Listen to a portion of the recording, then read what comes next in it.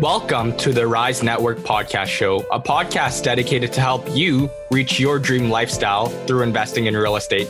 We're going to be sitting down with new, intermediate, and experienced investors to talk all about real estate and how it has changed their lives. If you're looking to scale your portfolio or even just get into real estate investing, you're in the right place. Make sure to tune in.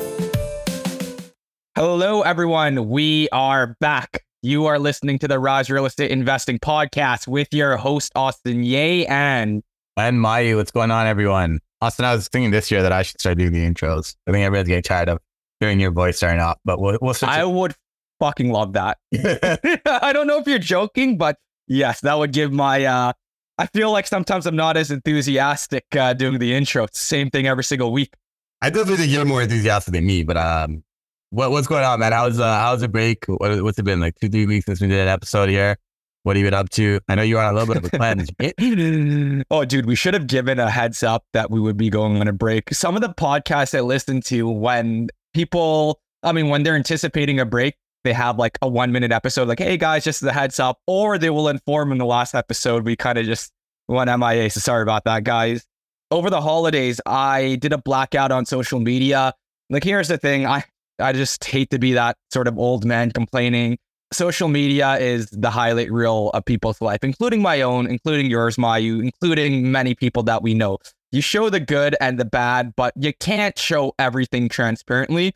And the more and more you understand that being in the industry, at least for me, I sort of want to have that disconnection between real life, enjoying friends, family, and sort of what's on my entire feed. So it was a good break. I'm back. I know you're back and going hard on social media. That's actually one of our goals for this year. Yeah, I know you're looking at LinkedIn a little bit more. I'm just trying to do like once every 2 weeks or so on LinkedIn, just post something to kind of keep engaging with people. But it's a good platform. I know Gary V's talked about it a bunch. And that's why I was like, okay, fuck, I can't keep ignoring this thing. I think anyone else that's like on a similar journey, I think LinkedIn is a great platform.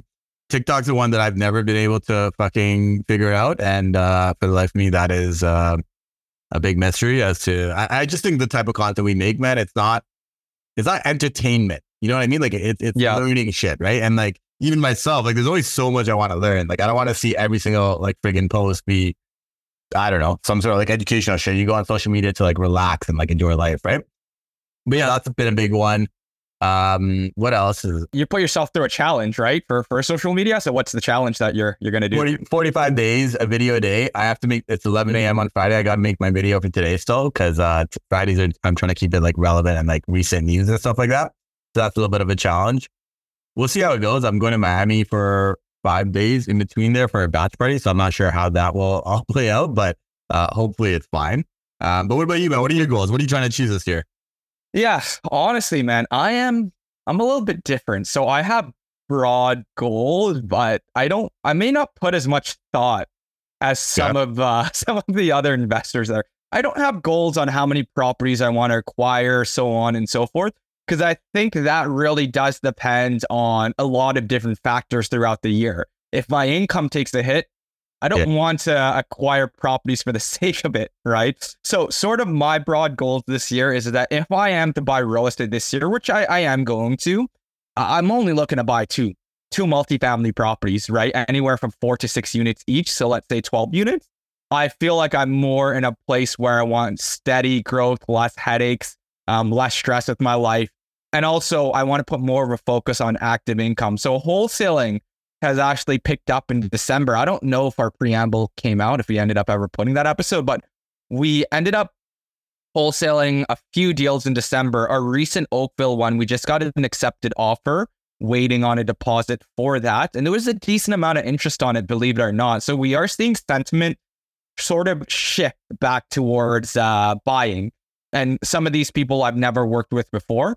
So that goes to show that they're probably opening up emails again. And even our open rate on our emails, which is something that we monitor, like when we send out an email, what's the percentage of people that are opening? It's hovering around 50%, which I would say this time last year, 2023, this time last year, so January, actually, no, let's say 2022, December, it was about 30% open rate. So it was very low. People were not interested in buying real estate, right? This is a small sample size, sort of what I'm seeing. But yeah, so that's one of the buy a couple properties. Social media, same thing with you. I want to go hard on LinkedIn just because everyone's competing for the same audience on Instagram. I don't think people are competing as much on LinkedIn. TikTok, as you said, it's not our thing.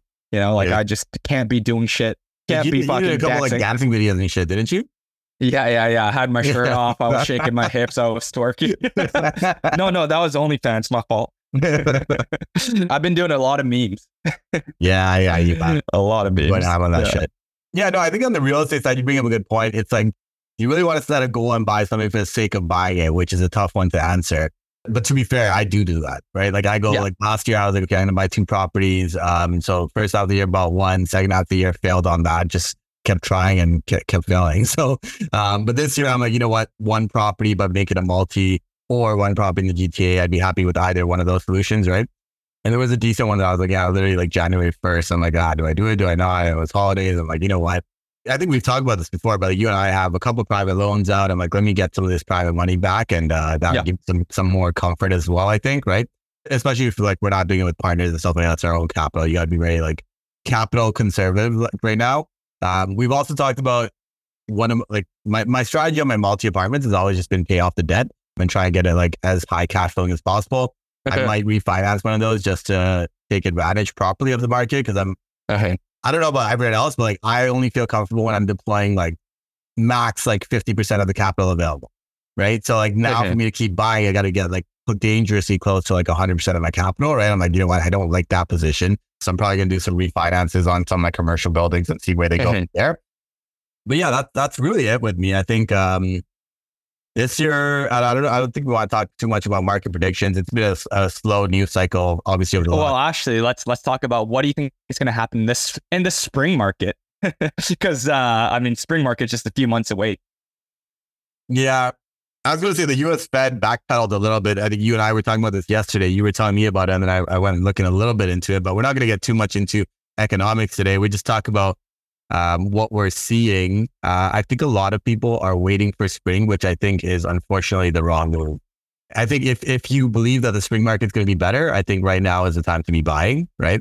If you have capital, if you are not waiting on a refinance, right?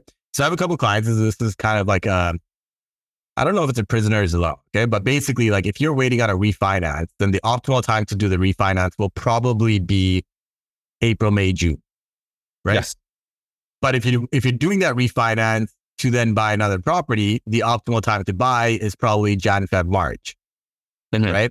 So it's kind of a double-edged sword where if you wait a little bit longer, you will get more funds out of the refinance, but then the reason you're getting more funds out of the refinance is a higher appraisal, which then means you will probably be buying at a higher price as well, right? So that's kind of a double-edged sword that we're dealing with. But the solution to that is honestly, do the application now, do the refinance now, and delay close until April 30th, which is exactly like 4 months out, right? And then if there's a deal that pops up between now and like March 31st, at least everything's done and we can quickly close the refinance. So we're doing a couple of those just we're like, like why take the rate today? Why take the appraisal today if we don't know for sure if we're going to have a property to buy, right? Yeah. But no, that's fair enough. That's a dilemma that I think a lot of people are dealing with. It's you need to refinance something to buy your next property, but you obviously don't want to refinance today at a higher rate for no reason either. Higher rate, lower rate. Right?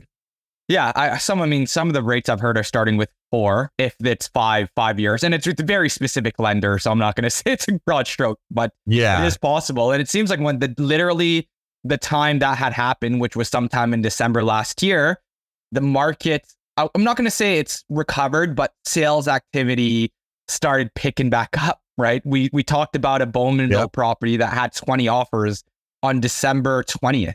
That's the fucking holidays, dude. Who's put in 20 offers during that time? But who knows, right? Like it's such a volatile, you're right. Like predictions is shit business, especially in such a volatile market that we're in. I will say if the market does recover in spring, I think it's a good opportunity for investors to deleverage if they would like.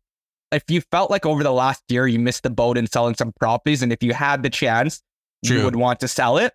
And the market does happen to get busy in spring and there's multiples, take that as one of your exits, right? But I know when things start recovering, people's head is like, maybe I should hold because they'll just keep on picking back up. But, you don't want to get trapped in that sort of mindset. So if things do recover, I may consider selling one thing off that I don't like, right? Because I feel like that's an opportunity to do so. I feel like I'm pretty happy with what's left in the portfolio now. Like everything that I have today, it's kind of like I want to own this stuff for like the long term, right? We sold off a lot of our fucking. There's one. Which one? There's one that you and I can think of. Oh fuck yeah! One, no names. One of my wife's name. We'll just that's one they talk about. Yeah. Yes, right. That's the episode. I think on the rates topic, I think most people are still in like the mid fives for like an owner occupied property with like reasonable like 30-year amortizations, which for most investors listening to this podcast, like investor rates are always higher than owner occupied rates. You go on Reddit, you go on all this shit. And everyone's talking about like an insured purchase, which is like less than 20% down and a 25-year amortization, which most of us do not qualify for anyways, right? But I think most of the investor products, you're in like the high fives or low sixes still today, right? So it's not that attractive for us yet. I do think we need to come down to like the low fives for like investor products for a lot of stuff to start making sense. But when that happens, I do think we'll get a little bit of a rip in the market. The only question is, where does the year end? I think that's a real fucking question for everyone. Yeah. Is where do we end off the year? Because if rate cuts are happening, it's because the economy is not doing too well, which I think everyone just loves to fucking ignore, right? Yeah, which is not doing well right now. Let's not ignore the elephant in the room. But anyways, one last thing, I think I think it was real estate sales in 2023 I was reading some random like headline. I think it was like the worst in like at least like a decade or something like that. I think it was like maybe a decade or 20 years. I think I was seeing that as well. I mean, there's nowhere to go but up from here, though, from a sales activity point of view. That's what you fucking think. That's what you think. And now we'll watch next year, 2025, we're going to be talking about how we sold our houses because we got broke, bro. Maybe. Hopefully not. If that happens, that's the end of this podcast. But let's jump into today's podcast episode nonetheless. Today we have Amy Ho and Kevin Gaum, real estate couple dynamic duo. They started investing in Ottawa and then moved into the conversion strategies, and they're consistently stepping up the level of the real estate journey. They've recently done an 8-plex in Cornwall. They're absolutely crushing it, but not only are they crushing it from an investing side of things, they're also crushing it from a real estate entrepreneurial side. They're looking to shake up the industry, especially in the bookkeeping space, which admittedly myself, a lot of investors that are probably listening to this don't have that in check. But it is very important. And we get into the dynamics of how clean bookkeeping can help your business in real estate and what they're looking to do from a business point of view to shake up that industry. You don't want to miss out on this episode. We get into so many interesting topics. And without further ado, let's jump right on in.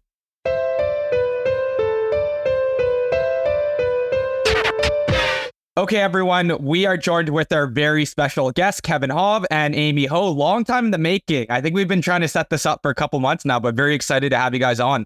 We're super excited to be here. Thanks for having us. This is our first podcast, so we're not sure what to expect, but we're excited for it. Yeah, that's kind of surprising. I would have thought you guys would have been on some podcasts by now, but super honored to have you guys on to start off with. So for anyone that doesn't know you guys, why don't you give them a quick background on yourselves? Probably take turns, whoever wants to start first, but how you guys got started in real estate and what you guys are up to today. So we got started in real estate because we were both working, actually met at work. So we're working a job, and then actually the way we got into it was we felt like it's hard. Like it's obviously like it's hard to keep like progressing your corporate job. Like every year you'll like get your annual, you get like 10, 15, like whatever percent it is. So that's when we started looking at other avenues. And then we're like, oh, most millers are usually into like real estate. So that was about the time when we decided to buy our first house. And when we got it, we were actually dating for like 5-6 months at that time. And I convinced Amy somehow to, hey, let's just buy a house together. Here's an interesting story. So at the time when we had just purchased our first house, Kevin and I were only dating for about 6 months.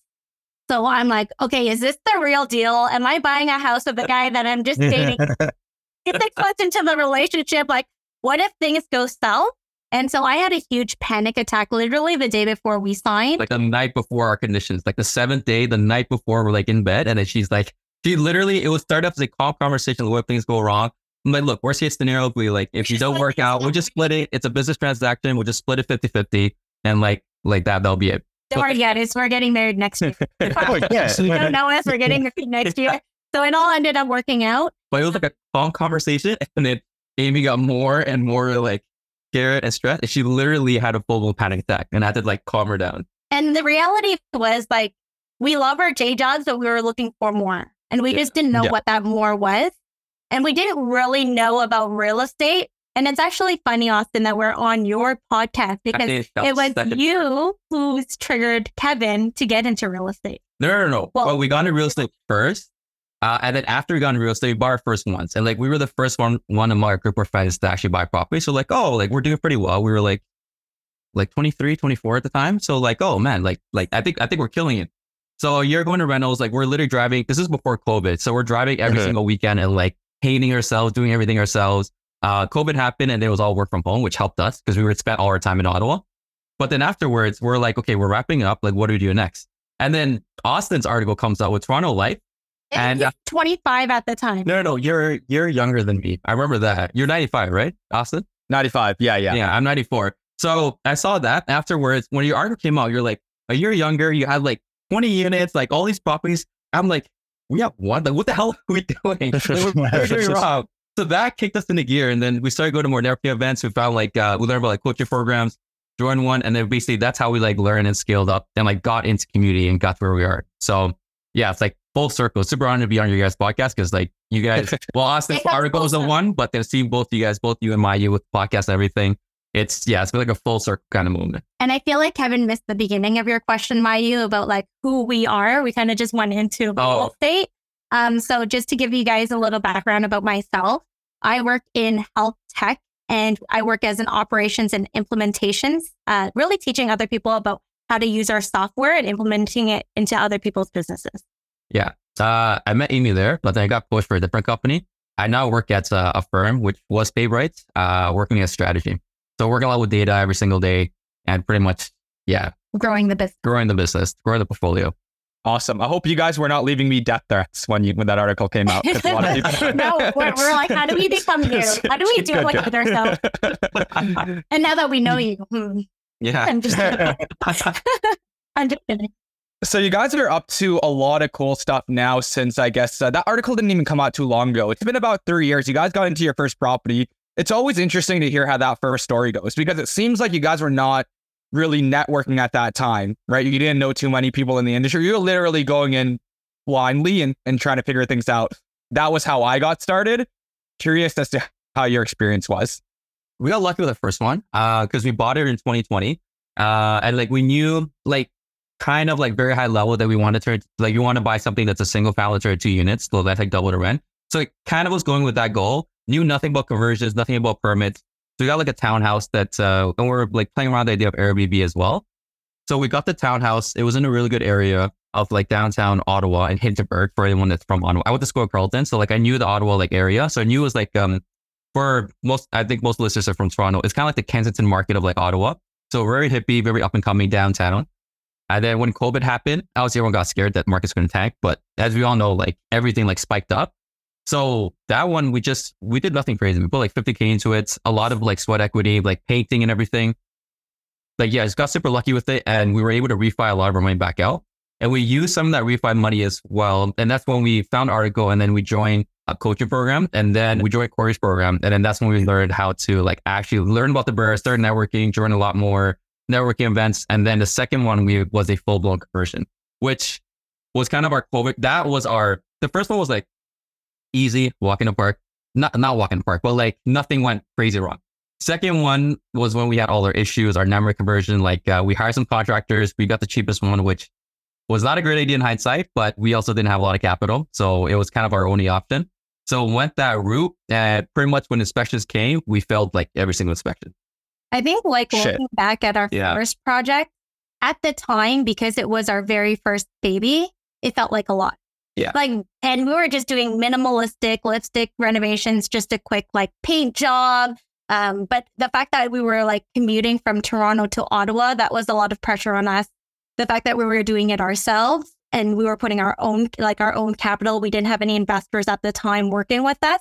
We're like, okay, this is a lot. And again, I'm still back here thinking, is this the right thing to do? Like, who is this guy? But looking back now, now we have several properties under our portfolio. That was like a breeze in the park. That was like a walk in the park. To be honest, I think about it and I remember having a lot of fun. Like there were a lot of nights we'd be drinking just drinking a few beers and like painting, blasting out music and like dancing while we're painting. So It was like you guys are psychotic. I also feel like Kevin. I feel like Kevin's idea of fun could be like just going through the shit and like getting fucked up. And you know what, Will? It provided us that understand, like our why. It gave us the purpose. We understand, like we worked so hard, and to see the outcome and the fruitfulness of that project, we're like, man, we really appreciate it. But now that we've joined the coaching program, we've learned to be a little bit more offhand, but we still reflect back to like that hard work we did, and we understand the empathy when we're dealing with tradespeople. Yeah, you know what it is? Like in the time, I guess, any scenario that we're dealing with seems like it's like the end of the world, right? And then like in hindsight, like 1 or 2 years later, you're like, oh, fuck, that wasn't that bad. Like we were a little bit dramatic about that, right? And we just deal with like more and more like messed up scenarios, right? So how did you guys go through like, because you started off in, I believe it was Cornwall, right? And I think you guys are still like investing. Oh, it was Ottawa. Okay, cool. Yeah. So obviously the capital requirements were a lot higher. And then, you know, to continue kind of scaling up your portfolio, was it just Burrs? When did you guys bring in partners? Because I know you guys raised capital today, right? When did you guys decide it was time to bring in capital and go a little bit more aggressively, right? And then, just what are you guys up to today? So I think this actually ties to your first question when you said that you were surprised, or your comment where you're surprised that this is our first podcast. Yeah. I think it was a lot of like imposter syndrome at the time. Like I felt like what we were doing was right, but like obviously it's like it's scary taking other people's capital. So the first two was ours, and even though the first one went well, like we burned it out. To give you the numbers, and it links to also why as well. The first property we bought at 476, a townhouse. We put 50K into it. Market spiked up, and it was reappraised at 710. So like full burn, like amazing deal.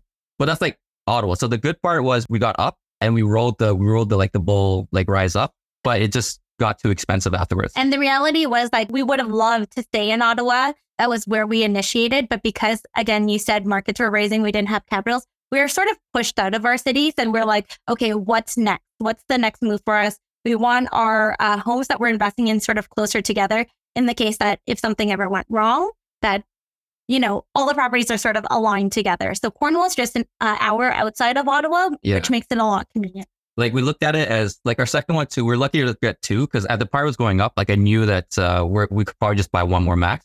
So we bought a semi-detached 442, and now we did a full like conversion.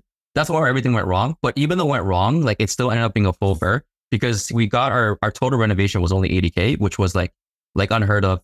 We have some students from, forget the other program that was in Ottawa. That's big in Ottawa.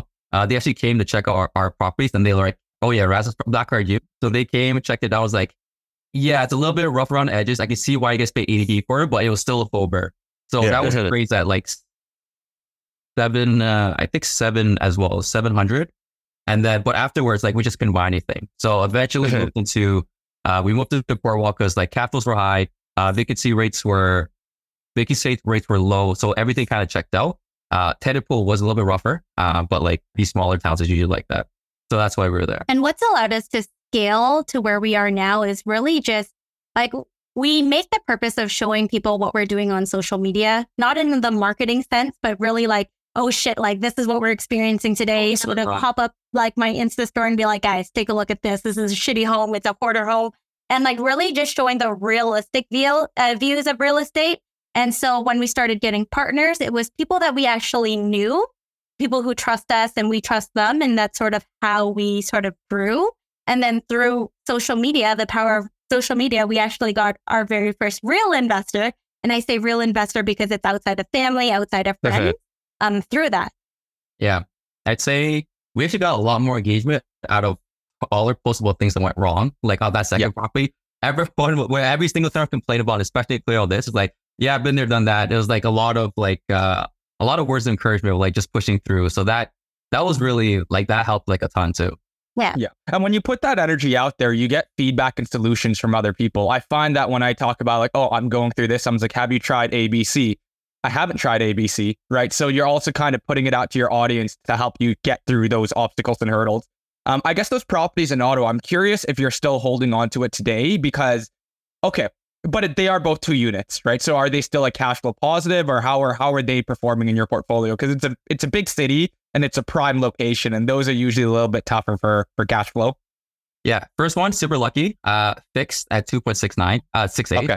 So yeah, that was cash flowing, but it's probably coming up pretty soon, 2024, I think. 2 more years. Yeah, 2 more years, or 2025, somewhere like 1 or 2 years. So yeah, that one would just hang up on that too. Second one, we are just barely cash flowing. Like it's like, it's like tight. It's not bad though. As long as you are, it's not like taking money out of your pocket, which is good. Now, let me ask you this about conversions. So you guys mentioned that you have limited capital, and conversion's not a strategy you would typically expect someone to go through if they have only 100, 150,000, right? Because generally people who do conversions like 200, 250,000. Why did you decide that was the strategy you want to go down? And to touch on it, you said that there was a lot of mistakes on your second property. How so? Like, did you hire the wrong BCIN designer? Did you manage everything yourself and we're learning along the way? Like, just to give perspective. So you're asking it as if we knew all the strategies and we decided this one. It was more of like, we only learned about this one. So we went with that one. So that was the reason why. I think what went wrong was, so we found this, it was a referral through a family. And again, our second one, we just started networking. So like, we didn't have like a big network to ask. So to be honest, I don't even know if it was even like I don't know if it was a licensed GC or not. Like we didn't even know that was a thing. So we just hired him to do. He's like, oh yeah, like I've done it before. Like, oh easy. Oh wow, these are charging you like how much? Like yeah, I can get charged for this amount. It's like, oh, it's a family friend. So it's like, oh perfect. We just scored like a sweet deal. So it's like win-win situation. And it goes through. Everything's flying fast at the beginning. Framing fast. Like demos fast. First inspection is like, oh failed. It was like, oh yeah, it's okay. Oh, it's just minor things. And then they fix it up. Re-inspection for framing. Failed again. So it's like, okay. And then same thing happened. Did they give you a reason of why it failed, by the way? Did they say? It was like, oh, it's just letting it play. Of things of why it failed. And like we would provide that paper to like that electrician or all around trades guy. Yeah. Like, okay, don't worry, we'll knock this off. But then anytime we went for a re-inspection, it would just be another long list of things that they needed to combat. Yeah. And like, especially when you're going through the city, there's a time delay as well. Like he would always tell us like, oh, it's just little things, it's little adjustment, nothing major. And like, obviously we believe that we didn't know how to read it yet. That was our biggest eye opener to how rentals like work. And like, since then we've actually started GCing everything ourselves because it was so painful. The silver lining is that we learned everything we could about like what the proper steps are, like how to go about it. Oftentimes you just learn by failing and failing forward, right? Like it is what it is, trial and error. It's like one of the most expensive ways to learn, but it's the most effective as well. Yeah. So you learned about duplex conversions. You went into Cornwall, but kind of want to jump ahead here. So obviously you guys have done a bunch of different projects in Cornwall now. What's the strategy that works in Cornwall? Because I don't think we've had a guest on here that's done Cornwall for like at least a year or 2 years, right? So what's the strategy that works in Cornwall today? What are the numbers like in Cornwall? Yeah, just give us your thoughts there. Yeah, so when we got in, it was super cheap. I'd say multis work and conversions work. Like we started out, we bought a duplex. We tried doing the cash for keys, which at that time when we learned about it, it was like, oh, it's like easy, rather than win-win. Found out it is not like that at all. Went into it like prepared to be like, oh, it's gonna be good. It's like, what's the thing this? There's a huge emotional aspect that people don't take account for when you're doing cash for keys. Like people lived at your properties, they build a lifestyle. And so when we're coming in, hey, here's some money to get you out of your lifestyle, we felt the brunt of like, you're not taking me out of my home. And so we knew that was a strategy we never wanted to experience again. Yeah, like the first one we did, it was like a single mom with 3 kids upstairs, and downstairs was a ODSP, single older like lady with her boyfriend. So yeah, it was like hard to do it. Oh yeah, that's a very challenging kind of quality to have a convo with. Yeah, like our first one and our last one, and then from there, like we managed to like increase like we reached like somewhere like middle ground. So it still helps out. Lucky for all of our future purchases in Cornwall that we purchased the properties fully built. Yeah, like but it's actually like we look for it. Yeah, look, I like the term manufactured luck. Because we found one off market. It was a 4-plex and then like fully vacant. The 8-plex we just got too was also like fully vacant.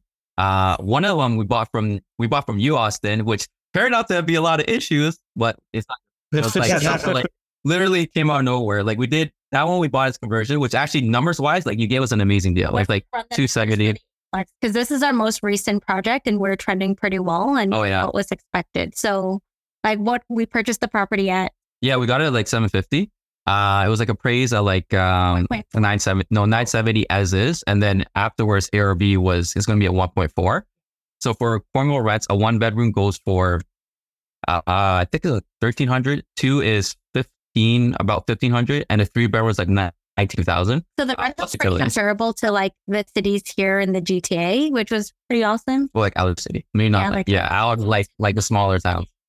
Sounds like it's comparable to like Windsor, Sudbury, stuff like that, but the prices are about like cheaper, right? Yeah. Cool. Okay. And so like, what are the challenges then investing in Cornwall? Like, what have you guys had to deal with? Like, I know the tenant one is that one that I'm sure gonna like, everyone listening to this is going to go, oh, tenants, blah, blah, blah, stuff like that. So I'm just curious. And by the way, we're going to get back to the 8 unit. So I guess we're getting the market sense and then we'll get back to the 8 unit. Yeah, I'd say conditions of the home. That was the biggest shocker. So our Ottawa homes are doing pretty well. Like they don't need like a lot of work. Our Cornwall ones are like, they're older homes. They're rougher shape. Like for example, like one of the largest issues that we had is the Leduc one. So the one that we bought, the conversion one, that one, we did everything right. It looked like things are going good. We did our plumbing inspection, did framing. As we're doing like the rough and for plumbing, we past the rough and for plumbing inspection. And then there's like a leak that happened. They were like, oh, where's this leak coming from? So called their plumbing back. They checked everything. Like everything looks good. And then they just left. And I was like, okay, like everything looks good. But like, we're like, why is it still like coming up? And then it rained the next day.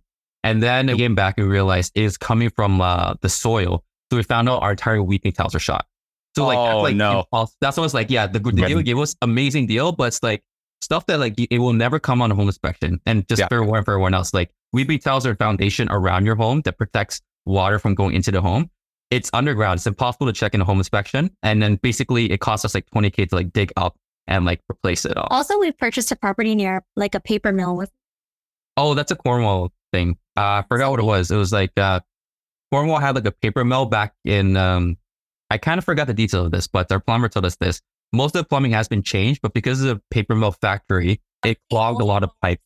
Clogged the pipe because of paper mill. And so we had to experience like replacing all of that because of like what was the structures back in the day. So. But most of them have been replaced. There's only some of the older homes. Sometimes it hasn't. And if they see it, then like you have to replace. I don't remember if you have to or strongly recommend it. I don't remember that. Do you remember? No, I think you have to replace it. Yeah, I think maybe you have to. Yeah. And it's also, like, I know you mentioned tenants, but like the tenant profile, there's a little bit rougher as well. So it's done with. So 2 things, actually. One thing I wanted to expand on is when moisture comes from the soil up. I think that's a common thing in Toronto, especially in downtown, believe it or not.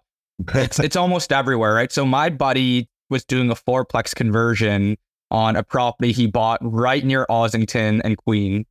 So prime location. And 4-plex conversions in downtown Toronto property means you have to gut everything and waterproof and do it all. He waterproofed exterior. Was it expected? Like, did he expect to have those anticipated costs? Yeah, he did. So he did exterior waterproofing, got everything done, but there was still moisture in the basement. It came from the soil upwards, right? So they had to put all new concrete padding in there or dig down, excavate, and then put concrete padding. But these issues, like to your point, with these older properties, like you don't know what could come up, right? And it could cost $20,000 is a lot of money for unbudgeted. Yeah. And it's unfortunate that even if you're paying someone to do a home inspection, it's really not covered in that report. So it's like, not. Yeah. It's like impossible for them to like dig in and check. It is. Yeah. Now, let me ask you about the tenant quality. You say it's a little bit rougher. So when you're screening tenants, I'm not sure if you're doing it yourself or property managers doing it. What do you guys have final say? Like, do you see the application at all or no? Okay, so what do you guys generally look for? Because in Windsor, for example, I'm getting these applications where in my head, I'm like, Jesus Christ, they have $10,000 in credit card debt. Their debt to income level makes sense, right? Like in terms of they can afford the credit card payments, so on and so forth, but they still have $10,000 in credit card debt. I'm curious to see what you're looking at when Cornwall tenants apply for your unit. Yeah, I'd say like we have property managers, like they're amazing at Flex Properties. So like Jen sends us like all the applicants. They filter out the applications for us. So when we're looking at applications, we know that it's meant their bare minimum or their like minimum requirement. And so when we're looking at it, we take a look at credit score. We want to ensure that there is a certain, like we know that they're making their payments and they're making it on a time. 6+. Yeah. And even like the lower 600 sometimes, depending on the job. Like we're not expecting like 700+. So like, I think 600, I'd say we actually never had a full discussion about it, but for me personally, I'd say 600 is probably like the cutoff.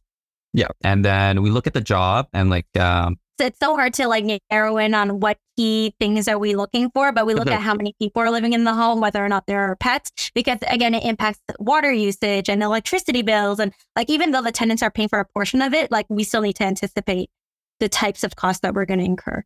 Yeah. I think that sort of answers things, right? Like you're not, like if you're going into these markets expecting 700 plus in every applicant, you're going to be sitting vacant for 6 months plus, right? And that was the expectation. Like I had to change the way my brain was wired when doing it, because I'm getting a lot of 600 applications. And for me, it's like reject. Is that a no? Oh man. Yeah. And I'm like, okay, like, you know what? Like, yeah. That's, and I'm like, that's a good credit score. Listen, guys, I've gotten I've gotten so many non-payment of rents. You guys see my story? He's traumatized. Yeah, I'm traumatized. But I think for the non-payment of rent, I think it's the debt to income that matters more, right? Like unless it's like deliberately, I'm not going to pay this shit because like fuck you landlords, like that kind of stuff. That I think is reflected in like a credit score behavior of like people just choosing not to pay. Absolutely, stuff like that. But I think like unintentional non-payment is all about like debt to income. No, you're absolutely right, Mike. So that's why I want to see 10K in credit card debt. And I'm like, they're not going to be able to ever pay this off. But from debt to income makes sense. And I've realized, except sort of applicants like that, you can't. It comes with the territory of where you invest in. So guys, jumping back to the eightplex then. So eightplex, obviously you got it vacant, and it's going to be worth 1.4. You bought it, I think you said 750. How much are you guys spending to renovate that? What's the exit look like? And do you still think that like, call it the medium-sized multifamily still works in Cornwall today? Oh yeah, I think it absolutely still works. So we have a partner with our partner Hanny. We're the active partners on it, and we raised money to close on it. We're projecting 300 for renovations plus the holding costs on top of that. So it's still like, definitely. Yeah, because we got it. I feel this one is a little bit unique. It's like one of those like grand, like home run, like type deals. Like it's not something that you'll see like a lot in Cornwall, but yeah, we're looking, things are looking pretty good for it. We're wrapping it up. We bought it July last year, July 30th. Yeah, July 30th. And now we're pretty much, so at the time of this podcast, it's December. We're pretty much wrapping everything up in January. I was super aggressive and I actually wanted to get it done in like 3-4 months. So this is already below, even though we told all our investors it'll be 1 year, but we should be wrapping up everything in January, getting it rented out instead of refi process. So good thing about now is like I'm sure you guys saw this, but like the interest rates are starting to go down. We were already looking good even before that. But now we were playing around with the idea of either going conventional or going with CMHC. I thought both rates were about the same, but after speaking with like Jacob and like our mortgage broker, we found out that it's actually a lot cheaper. Like CMHC rates are like 4 or 5% at today's rate. So did not know that. So like, okay, that's no brainer. So we're gonna go that route. But yeah, so that's pretty much like our plan is to finish it, refi to the first one.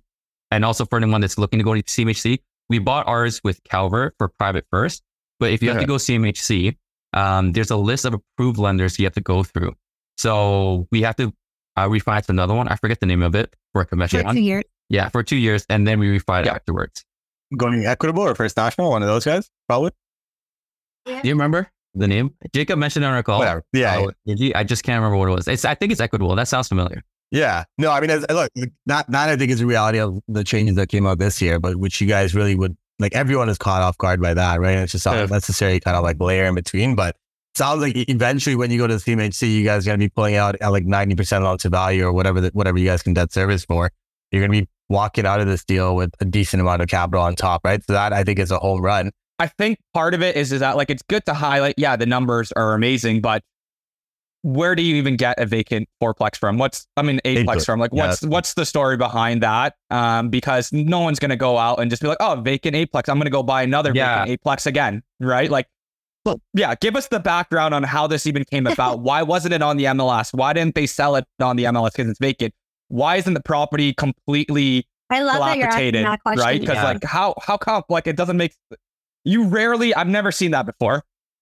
I don't like attributing to luck, but I got to say this was more, I'd say luck, right time, right place.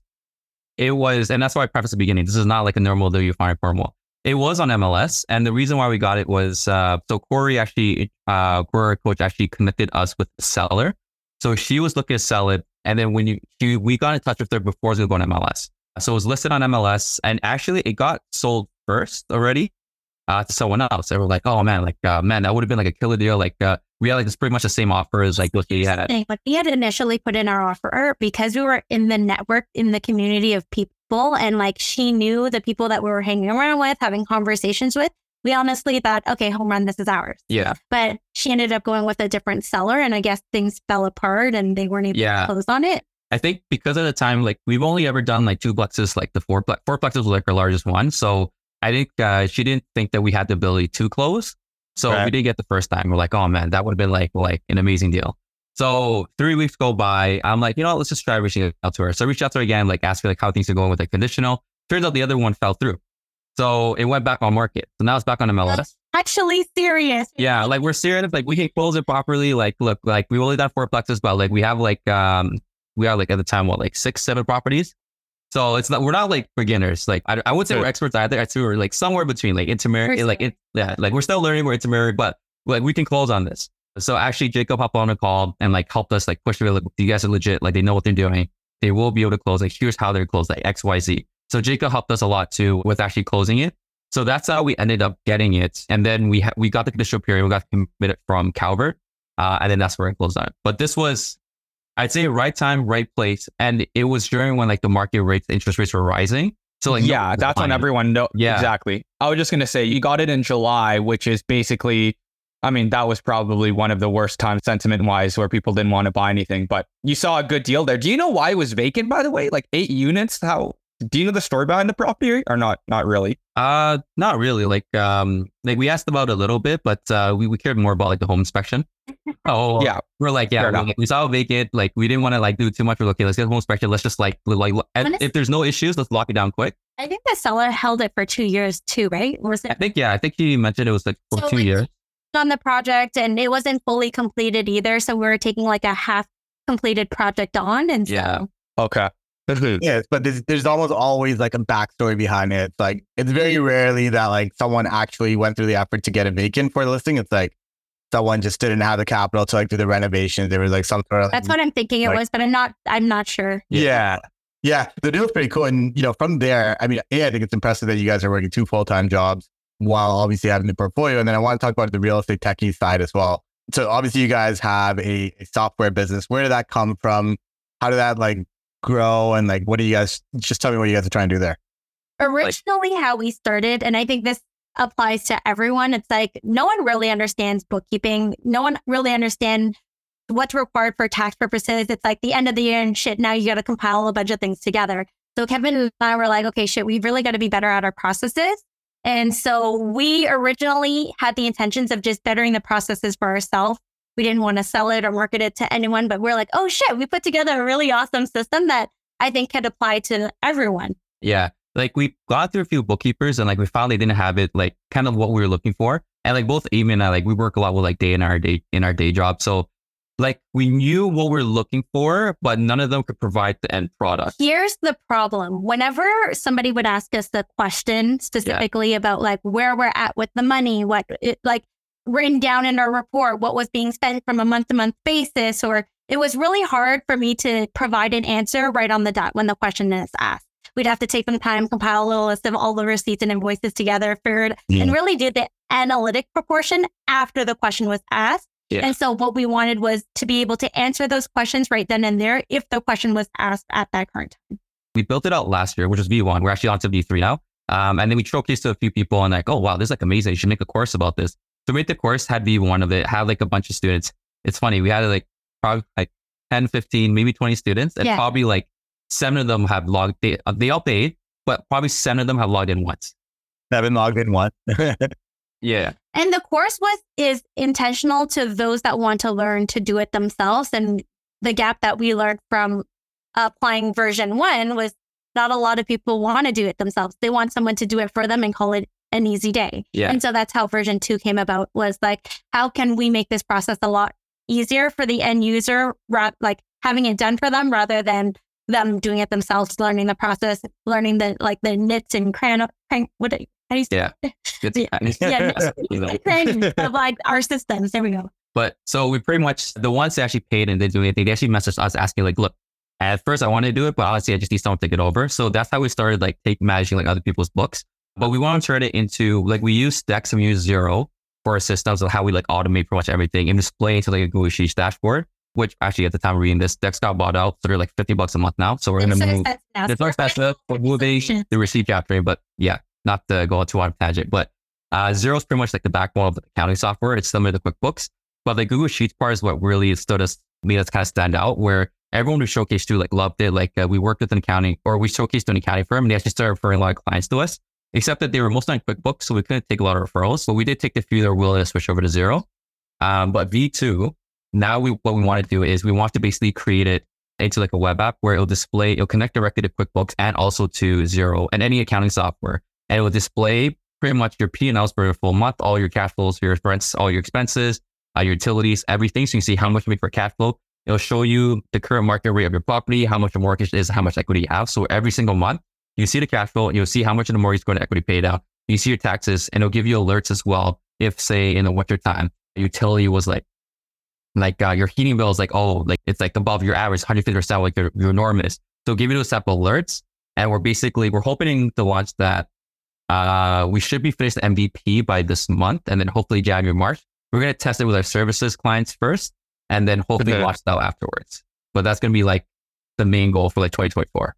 So how does one go actually launching this business? Like software as a service, cool business, gets a lot of hype, right? I'm sure a lot of people get a lot of ideas.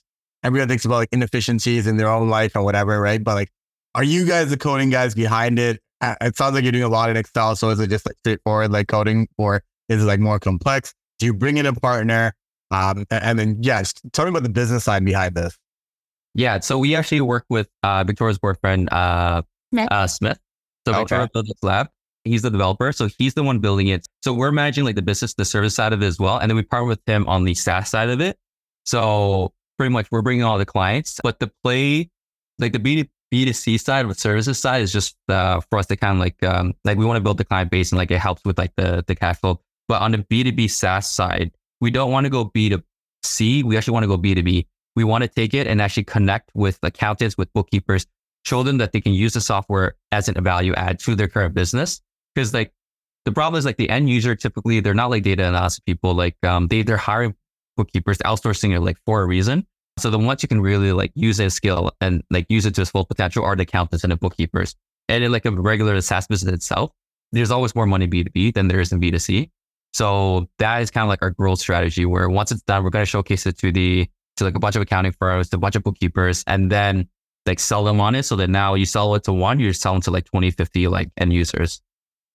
Yeah, I think most people essentially want the analytics and they don't want to do the data entry and the data scrubbing, which is even like my CRM. Like I want to see like how many leads came in and like how many like files are we closing and stuff like that. But I don't want to go in there and like update my shit, right? So that's probably the biggest pain in the ass for a lot of people. So for sure. So with the bookkeeping side of things, a lot of people look at it more so as we're talking about like a day-to-day task that people have to do. What is the power of accurate bookkeeping though? Because you think about big corporations, big companies, they want their books up to date by every month, and they have meetings to review it, so on and so forth. Like, what is the importance of having up-to-date books? And what insights can you pull from it other than it just being sort of a minute day-to-day task? Yeah. So I feel like the insights are huge. Like once you actually have it like set up and like you can actually like see everything, it gives you a lot more power to make better decisions. Like you can see the trends. You can see like, for example, like how we mentioned about earlier about how like the biggest difference between auto and core walls, the core wall properties they're rougher shape. So we see kind of repairs and maintenance, like they're much higher than an auto one. So it's something we can factor into like the next one. And as we're making like the future analysis, you can also see like properties degrade over time. So every single year you can start to see trends of like, look, if our heating bills are super high, maybe it's time to like look into changing the heating system. Or next time maybe we could look into like now splitting the meter fully instead of like putting like eating it ourselves. It's just the decision making is the hugest component of having your books clean and being able to make those key decisions. Yeah. Finding those trends in all the small little bills that you pay, whether that's your heating bill, whether that's house insurance, you're able to pull data from the beginning of the year up until the end of the year, compare it to other companies and what they can sell it at, and really set yourself up for success in getting those deals. Yeah. One of the biggest blind sides, because even though like all those stuff, like what we mentioned, it's much easier to see visually. but you can kind of see it from your bank account too, like what's remaining end of the month. I think the biggest blind spot a lot of investors have is like they don't really know how much equity they have and like how much their mortgage down is. So once you can see that, you see like how much equity is available if you were to sell. It makes you can make the decision of like, does it make sense to sell this one, take this equity, move it to another one, or if it maybe take the HELOC and not can buy another one as well. That's probably the biggest blind spot to like a lot of people because like cash flow, like yes, it does make more conform, but you can kind of see it by whatever bank balance is there end of the month. Yeah, exactly. I think too many investors, and I've been guilty of it. I know Mai's been guilty of it as well, where you see the bank account like dip down a little bit. It's like, okay, like let's start looking into it. But it's more of a reactive approach, right? Like data visualization is such a big thing in big companies. With a lot of investors, like, oh, just look at what's all of this data on the Excel sheet, but you got to visualize it, right? You got to turn it into charts, you got to turn it into graphs, and that's the only way you sort of make sense of these things. Now, let me ask you this. Obviously, you have active income coming in slowly from your active business in real estate, which is your software, your software company. And then you also have your real estate portfolio growing, getting into bigger things. Like what, I'm not sure if you can answer this, like let me know if not, but like full-time job, how does that fit into the big picture of things? Because you have a lot of things sort of going on at the moment. Like, is the intention to keep that there? Is it supporting your real estate lifestyle? Is it helping you in any sort of way? And if you're not allowed to answer, we can skip over. No, the full-time job is definitely helping. Helping it. Like I actually really love. Like I think both of us like really enjoy our jobs. After I got pushed to this job, like my current job is like my ideal job. So it helps a lot. All the stuff that we built now with the bookkeeping is all like the skills I learned from the day job. So it is challenging balancing between the two because like we're pretty much like both of us are like up at 5 usually. We'll work on it a little bit. So we go to gym, we start a day job. Then after work, we'll be like working a little bit more. We do try to balance it where we're still spending time with family, still spending time with friends, and still like having like date nights too. At the first few years, it was tough. It was like no social life. It was literally just like grinding like nonstop. Now, I think last year, like our first year we bought 1, second year we bought like 3 or 4. And then like managing all that the same year, that was like, would never recommend it again. Like that was like growing too fast and like, it was just a mess. I feel like now we've kind of like have our processes and everything set up, which we learned a lot from our day jobs. So it's a lot more balanced now than it was before. The really cool thing is that Kevin and I are investing together and we're a couple and we're working on the projects together and both of us bring different skill sets. So I'm in operations. I'm also in implementation. So really the two aspects of that job is teaching how end users can use our processes and understand how to use our systems better and grasp it in an easier concept. And then number 2 is how do we make things more efficient? Whereas Kevin focuses on sales and growth. And so by combining these 4 different aspects, I feel like we work really good together in terms of building the business. And again, like Kevin mentioned, we got all those skills just from working from our day jobs. And we don't see ourselves leaving it anytime soon because we do enjoy doing that too. Yeah. Also, I think working together too, it's also a lot of fun. Like it's not always work. Like even when we're doing it, like it's just fun. Yeah. Also, I think we got to replace our. You got to replace each other. My wife and your girlfriend. No, but all right, like I think there's pros and cons to either side of it, right? Like I've seen like power couples like you guys, just like where everyone's like involved in everything and it kind of works really well together. And then there's obviously like a con to it as well, which is like you're in everything together all the time, right? So then what does that mean on the other like family side and stuff like that? No real right or wrong answer to it. That's pretty impressive. And I think you guys also highlighted another really good point. I think over like the entire COVID years and even before that, I think this entire notion of like quitting your job was really glamorized, right? I think a lot of people actually just don't mind their job. Like my wife doesn't mind the job. I'm pretty sure like a lot of people just don't mind it, right?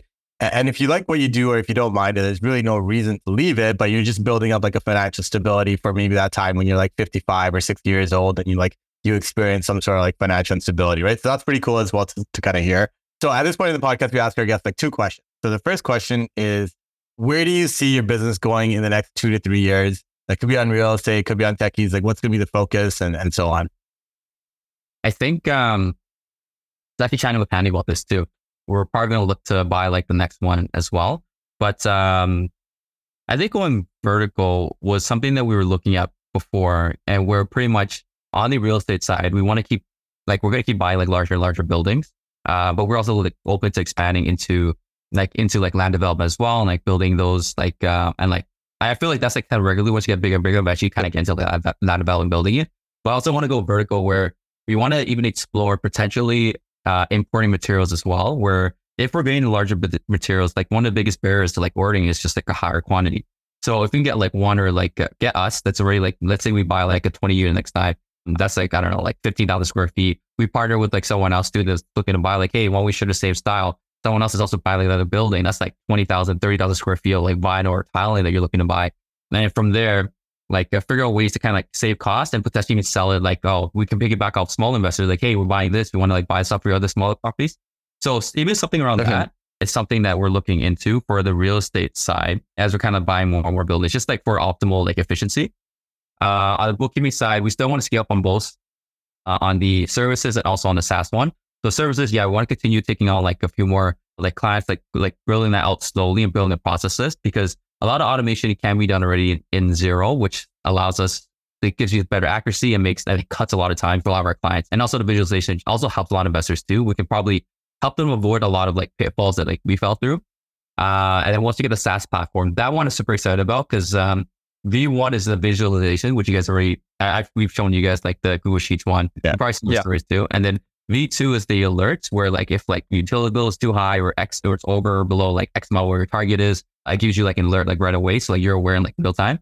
V3 of where I want to take it is I want to even connect it into like work with a CRA and connect it directly to them. So we actually give you like it'll give you like basically how much your deductibles are, how much you can actually expense, how much credits you have, and they give you recommendations based off of what it is of like what you can do to like, oh, if you move it forward or move it backward. Obviously, we're going to work with it. I say this, and CRA, if you're listening to this, we're going to work with the accountant on this. We're going to work with the full CPA on this. It's not just going to be us doing this, but that's what I vision for like the RA techies. It's so funny because you asked this question and we literally had a session at Go Place of what our future is going to look like. And literally Kevin's mind goes everywhere. He's obviously a huge visionary. And so it's like every aspect coming from like renovations to property management to like bookkeeping to like what we can do. Like literally it's a huge mind map. And it's like our future is like unstoppable. Seriously. Like, no, that's pretty cool. I don't know how many people want their books integrated with the CRA, but I'll let you guys. Second question for newer investors getting started in today's market. Just getting started investing today, like what kind of advice do you have to share with them, or what kind of risks are you kind of cautious of, or any advice? I'd say networking could have helped us avoid a lot of pitfalls. Networking, like listening to like podcasts like Rise. I think those would be the two biggest ones. Like listening to as many podcasts as you can, because books are great. Books are great at giving you a theory, but they don't tell you like what happens when like it doesn't follow that path. But like when you listen to podcasts, you're talking to people, be like, look, the book said it was going to be like this. It's not like this. It's like a huge like curveball. So I think like listening about other people's failures, don't try to follow people that and listen to stories where it's not about like, oh, look at me, like I just bought this, I just did this and it's all so great. Try to look for the ones who are like, oh shit, this went wrong. Oh man, that went wrong. Those are the real stories. And that's like learning from those guys is probably because they've been through it. They don't want you to go through it.